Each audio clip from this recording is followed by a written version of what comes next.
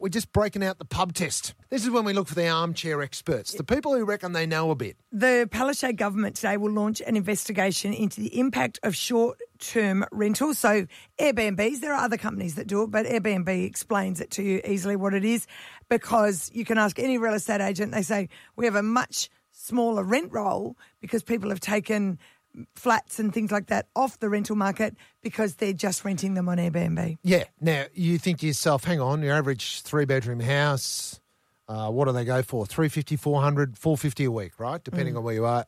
A lot more. I understand that. Things have really spiked.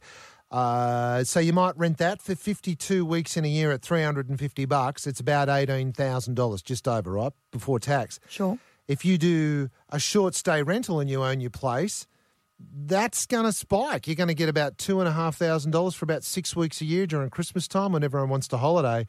You're around $15,000. So there's only about $3,000 difference. And you've only had to rent it over a short That's right. period. And you'll get a couple of weekend stays throughout the year. So you can see why people are going, well, you know what?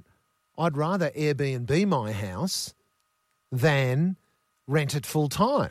But now we have a rental crisis and we're in real trouble with that. Yeah. There is such heavy demand on rentals on the Sunshine Coast, one of the worst places in Australia for this, that people who work in real jobs can no longer afford to live in the town where they work. It's a real problem in Noosa. I was talking to the ginger factory. The guy who runs the ginger factory said, we've got a massive problem with people not being able to live and work here. So that's at the worker end of the scale. You're unskilled labour. But even like doctors can't get into town because they can't find a place. You know what I mean? Like the crisis is hitting up and down. So will more restrictions on things like short stay rentals help solve the housing crisis? I mean, do we need more restrictions on these things? On the short term stay? Maybe you own one. Maybe you're making a nice little bit of money on the side. And you're like, hey, leave my short term rental alone. That's right. So if this inquiry comes back and they say we've got to cut back on short term rentals or Airbnb, will that pass the pub test? How do you even tell people, no, you can't rent that out short term anymore? How do you tell someone that? It's their house.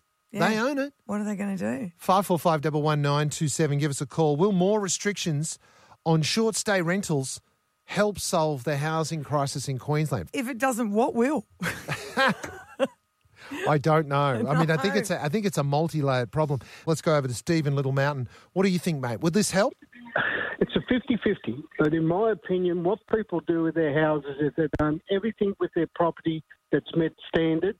It should be their decision. Right. Council at the moment is slowly, like all the other governments, they're starting to take over to give us a yes or no, we can do this or we can't do that. So people wouldn't jeopardise anyone's property, anyone's life by renting out something just to help out. So, Steve, tell me, though, do you think more restrictions on the short-term stays will help ease the housing crisis? No. All right, thank you very much for the call. Monica's in Budrum now. Monica, what do you think, talking short-stay rentals, will more restrictions help solve the housing crisis? Oh, it definitely has to. We have to follow other countries. Like I booked an Airbnb in New York 5 years ago for my 50th. I ended up losing that because they brought restrictions in New York to try and stop short-term rentals where you've got to rent them out for a minimum of 30 days. I think we need to do something like that in Australia. Wow. Okay, a minimum of 30 days. Minimum of 30 days. So we had it booked for a week right near the Empire State Building for my 50th for a week, and we lost it with 3 months before the booking and had to find something else. Okay, and so you think we should do that in Australia? Yeah, well, I know Amsterdam, Paris, a lot of the... I know Barcelona, really anti-Airbnb. Yeah. A lot of the big cities do, because the hotels weren't getting bookings as well. So they changed the rules. So you can't rent it out. It's got to be a minimum of 30 days. I think if we did that with some of our properties here on the Sunshine Coast, they'll go back into rental pool. Let's go over to Kelly in Alex Heads. Kelly, what do you say? Will more restrictions on short-stay rentals solve the housing crisis? No, I don't think so. I don't think they're going about it the wrong way. I don't think it should be the private investors being the ones that are accountable. So what do you think should happen? I'm not too sure what the solution is, but I think that it's possibly the government and the local councils that need to put their hand in and get more involved in supporting, international workers and local people who can't afford the prices that they're asking in rent at the moment. So, Kelly, if these houses that are being rented out for sort of 6 or 8 weeks a year, surely if they were nudged by whatever authority to rent it out full time, you don't think that would ease the crisis? Well, possibly there can be some type of discussions about future, but what are they going to do about the people who've already taken out these investments and, made decisions financially based on what they've budgeted on? And that's exactly what you're up against. You've got people that have financially put something into this and expecting return on the investment.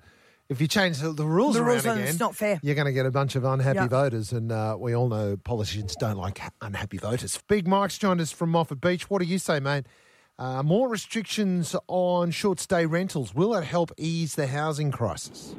I don't think when mum and dad go away on holidays and their empty house, they let someone else stay in it for a few weeks, that doesn't fix the problem that a family has that needs permanent accommodation, and people renting out their spare bedrooms for weekends isn't going to fix that problem either. I can't see that putting restrictions on it's going to make a difference. But at the same time, I own a car. That doesn't make me a taxi either. So you own a house, it doesn't make you an accommodation facility. It's sort of there's a lot of variables and a lot of grey, but I don't think it's going to fix the housing problem, no.